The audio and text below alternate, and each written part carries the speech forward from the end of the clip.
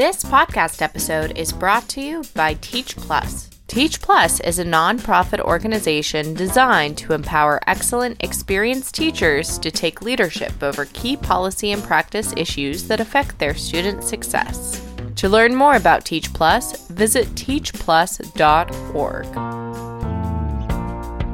As more schools, districts, and states implement personalized learning strategies, the focus has shifted from plug-and-play technology solutions to rethinking the structure of the classroom as we know it.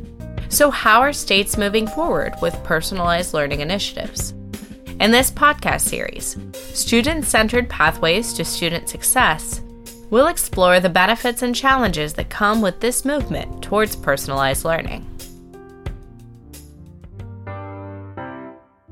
A major part of personalized learning implementation is shifting the focus of the classroom from the teacher to the students.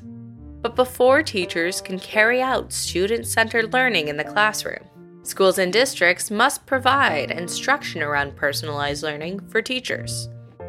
To find out how school districts can promote personalized learning for both student and teacher growth, we spoke with Sean Rubin, Chief Education Officer at the Highlander Institute, based in Rhode Island.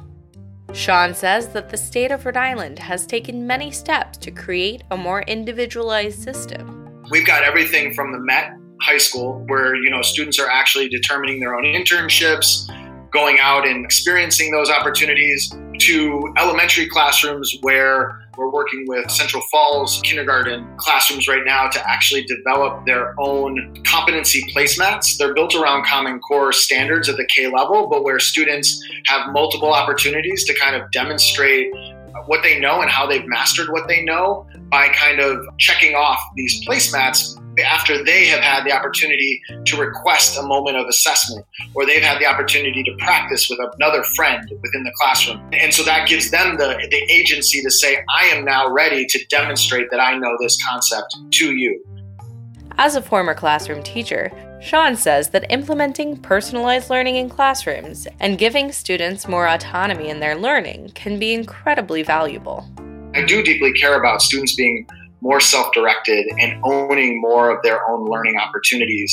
I do deeply care about students having opportunities for agency around where they go in terms of their learning and how they represent their learning. But I also do care deeply that they're being challenged and that the learning is actually rigorous and differentiated for them based upon whether they need some degree of scaffolding or they need a push. But the implementation of personalized learning can't rest solely on the shoulders of teachers. Sean says educators need the support of school district leaders to move forward.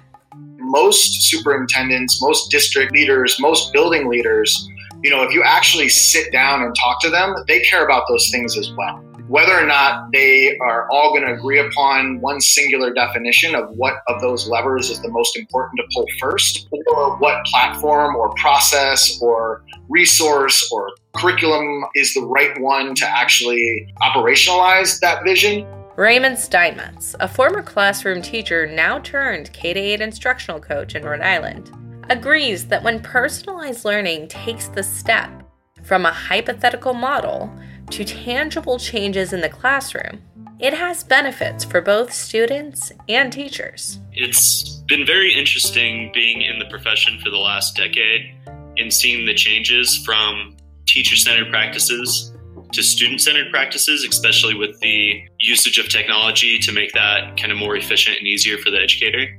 I've seen personalized learning through doing a lot of different site visits, being in a lot of different classrooms. What personalized learning looks like is it looks different almost in every classroom, to be honest. Raymond says implementing personalized learning changes the relationship between student and teacher drastically, and for the better. Blended and personalized learning, you're really differentiating by a pace, and you're really giving students a lot more voice and choice over their own learning, rather than giving the student something, telling them to do it, and handing it back, kind of that traditional model of teacher-student interaction. And ultimately, in a lot of personalized learning classrooms, the teacher's role has really shifted from that gatekeeper of education at the front of the room to a guide in education, kind of hand-holding students along the way, along a path where they, at their own pace, find their own learning. Raymond shares that during his time as an instructional coach, he's seen many different types of classrooms with different styles. He notes that at one elementary school in particular, the 4th and 5th grade classrooms were very different from traditional classrooms. The students were engaging in project-based learning at their own pace.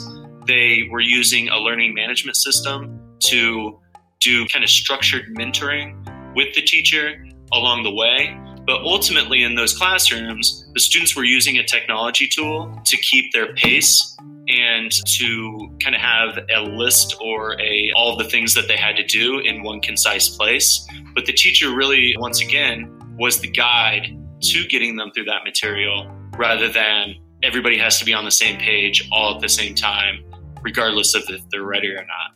Raymond says these changes to the way students are presented information can make learning more fun and more relevant to students' personal lives.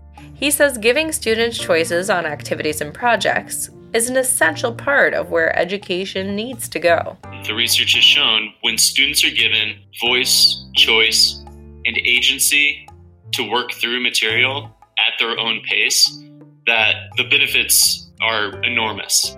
So what are the challenges of implementing personalized learning in the classroom? Sean Ribben says the challenges for educators can be immense, partially due to the rigid standards and legacy model of teaching. Part of the challenges of the legacy models is that it takes long enough for innovations to come to fruition. When we start to move in new directions with regarding what the practices are that we want to see in the classroom, oftentimes those other supporting resources can't keep up. So if you actually look at the curriculum that's available in Ed Reports right now, those curriculums are not designed for personalized instruction. They're designed for a structured 180-day scope and sequence with very strict assessment measures and very strict summative measures, and there really is no opportunity for student voice or student agency or deeper processing because you have to stay to that scope and sequence. Raymond Steinmetz explains that new technology is also a major barrier for educators. Not only are teachers afraid of being replaced by computers, but they are also given insufficient training to effectively use the technology and must learn or select new technologies in their own time. I understand the aversion to technology, and I think that a lot of people, because personalized and blended learning does involve pieces of technology, they often think that, blended and personalized learning, that means that someone's going to come into my classroom and replace me with a computer program, or I'm going to be asked to give time away from my class and control away from my class that I have had for years and give it over to a computer. Sean Rubin believes that more accessible and affordable entry points to new technology are coming, so more teachers can utilize and leverage pilot programs. But unfortunately, where we stand currently right now, even the ones that are free, like the Summit Learning platform, require significant amounts of time on the part of the building principals and the district leaders to get very specific training at very specific times. So the barriers to entry and the barriers for being able to actually use and leverage some of the better things that are out there are still not quite where they need to be in order for us to really see a huge influx of this type of learning happening across more and more schools. Many teachers are skeptical of the next big education trend, which they believe could easily fade out or cost more time or money than it's worth. Sean maintains that personalized learning is worth educators' time and resources. A buzzword can be a buzzword in a bad way if that buzzword is empty and nobody actually is responding to it at the actual classroom level. However, a buzzword is actually a really powerful and galvanizing thing if the people at the classroom level feel like somebody above them is actually providing cover for them to actually engage with that buzzword, and that there's actually going to be some degree of reward and some degree of validation if that person who's working on that buzzword at the classroom level is having success, or they know that there's a little bit of space for them to try some things. Raymond Steinmetz expresses understanding about how teachers can be skeptical of personalized learning, even if they want to make their classrooms more student-centered, especially if educators feel they haven't been properly trained on how to implement these tools in the classroom. We're talking about some educators that have been in the classroom for 10, 20, 30 years. And of course, they should be skeptical when new things come in, and they should be looking out for the best interest of their students. And if they haven't seen it for themselves and they haven't vetted it in their own classroom, or if they haven't been given proper training on it, or if they haven't been given the tools they need to be successful in the implementation of blended and personalized learning, all of those things can be turnoffs when it comes to implementing it into your classroom. But I think at the core, most educators would agree that we need to run student-centered classrooms that give students agency and voice in what they do. So once the skeptics are convinced and these challenges are overcome, what additional changes need to happen in the classroom for personalized learning to be successful? Sean Rubin says there are many factors for teachers to keep an eye on. Looking at outcome measures to make sure that students are actually progressing in terms of their scores, but also their attendance, their engagement, their socio-emotional learning status. And then also you want to do some balance measures. You want to use surveys and focus groups and really be able to understand whether the changes that are being done to students and families in these classrooms are actually valued by those stakeholders. So you want to make sure that you're not creating unintended consequences by making changes that people don't actually feel resonant. Raymond Steinmetz encourages educators to remember that students learn in different ways. I think that the uniqueness of individuals has been embraced by adults, but I think that when a lot of adults look at the way that children are to be taught, they really expect a lot of compliance and don't take into account traditionally the differences amongst human Raymond beings. believes teachers should think about how they would like to be taught and mirror their lesson plans with learning styles in mind to encourage communication and collaboration among students. Well, it's funny that a lot of adults who would prefer to be taught in a personalized way then turn around and don't expect the same experiences for kids. I think all of us know that if we're in a class for an entire hour and someone's talking to us and we aren't allowed to collaborate with one another, we aren't allowed to choose what we learn, I think a lot of adults would be pretty upset, especially just sitting there for an hour listening to someone talk. So if we have, I think, that own expectation for our own learning as adults, then we have to keep the students' interests in mind as well. Sean says a major aspect to rework and reconsider is how educators and leaders think about time.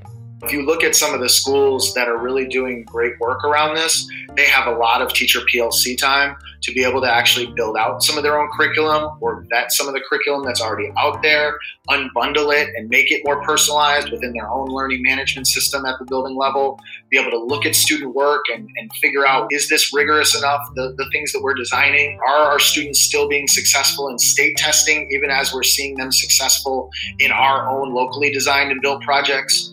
Sean emphasizes that personalized learning can address issues of inequity, promote diversity, and provide more opportunities for students of all learning types and backgrounds to succeed. He also says that a lot of legacy curricula have systemic racism built into them, which makes it difficult to help all students succeed. We're actually victim blaming in a lot of ways because the curriculum and the platforms and the things that we're actually giving to the teachers who work with those particular populations of students are not actually taking into account those students' cultures and identities and passions and own desires to be self-affirming. Raymond also says that educators are better off when there are different voices at the table making decisions. I think that we're better because of our differences in education oftentimes, and we want a diverse set of voices at the table when it comes to education, because more and more that's what our students are, and our students have a variety of voices as well. So we need to kind of honor that at our core as a profession. Change in the classroom starts with change in the mindsets of educators. Raymond says that districts have to provide instructional coaching, technology coaching, subject coaching, and more for their teachers, to make sure best practices are implemented consistently among all classrooms. But he says that this often is not done. What you see in a lot of districts are these islands. You see these islands of people who are trying new things and being successful with technology and trying to get some sort of change going in their district. It's great that people are innovative and are willing to try new things. And it's great to have that culture of innovation, but it can't just be here and there. It really, if you want proper implementation of any technology tool, you need to make sure that there's consistency. The only way that happens is to have someone besides someone who's tied to a classroom, someone besides an individual classroom teacher leading that charge. Sean notes that although personalized learning structures have not yet become widespread, you can already see the seeds of change have been planted in a number of classrooms. I think we're seeing teachers start to take a little bit of a back seat, think about themselves more in a coaching mode, helping students to set their own goals, helping students to more deeply articulate how they feel they've done with regard to mastery of a particular subject or a particular concept or a particular skill set. So those are some of the early shifts that you can start to see even before the larger system itself really shifts from this teacher-centered model. Raymond says that when it comes to personalized learning, teachers need to make sure that students are at the center of everything that educators do. Students are at the center of everything we do. And I think oftentimes easy to get lost in the weeds of kind of the density and difficulty of the teaching profession. It's easy to put our own needs, I think, in front of other people's, but always putting students and their needs in the center. And if you start doing that, you'll start realizing that running a teacher-centered classroom is not conducive to students' needs. Sean says that changing from a teacher-centered model to a student-centered model shows that educators are committed to putting their students first. We're seeing some really good examples of students that have gained a lot of confidence, students that may not be successful on, paper-based worksheet type tasks, but in those collaborative environments are able to, take on leadership roles, create things with their hands, design things, build things that actually represent their understanding of a particular book or a particular novel or something that maybe they were excited about being able to learn about. So what kind of specific plans need to be put in place for personalized learning to thrive across districts?